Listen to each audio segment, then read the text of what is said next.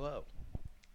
Welcome to a special series of episodes where I talk to my mom. That's right. You get to hear Trinley's family's story via my mom. And I know a lot of you are here to hear about my grandfather. Or at least that's what I think in my imagination. So, we do get there eventually. This is a completely unplanned podcast. It just happened. I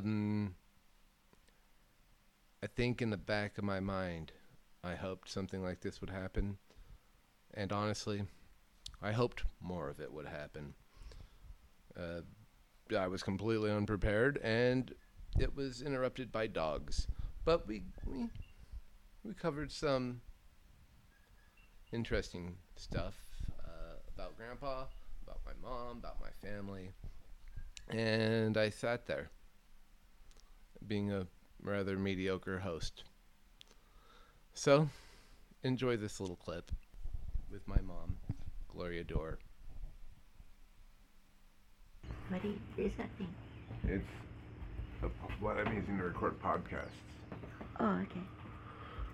And one of these days I want to interview you on the family. Okay. History. Love to do Yeah. I mean, it's, that. As much as I know. I have a piece of paper your dad wrote, 2 sides handwriting, about what he knew about his mother and her folks. Wow, really? Yeah. And I've gone through my papers 3 or 4 times. I know I haven't thrown it away. I can't seem to find it, though. I know it's got to be something. But on their side, they're Flickingers. Flickinger is one of the family names in Anderson. Mary Ann Anderson was her name, but my dad thinks her legal name might have been Flickinger. He's not sure. I don't know, I wouldn't know. But she was adopted, or she was raised by Amistad in Pennsylvania. So she was like Hanite into the family, I think. But they're probably relatives too, but he doesn't know what connection it was. You said Hanite? Yeah, the Hawaiian word for adopted into the family. Like, yeah. So my dad remembers, farm life from then. Yeah. And he loves it. And he always kind of wanted to go back to that tranquil time. Baby pigs and little ducklings and, Yeah. Sounds appealing. Yeah, but he doesn't really like hard work, so, he always talked about it, but he didn't do it because it, his life just didn't take it.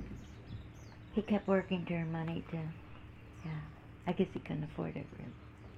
Or he wasn't willing to do it with nothing, Yeah, that's my mom. And I forgot to tell you that I cut out the dog barking. Anyways, come subscribe to me on Substack. Read my stupid little aphorisms.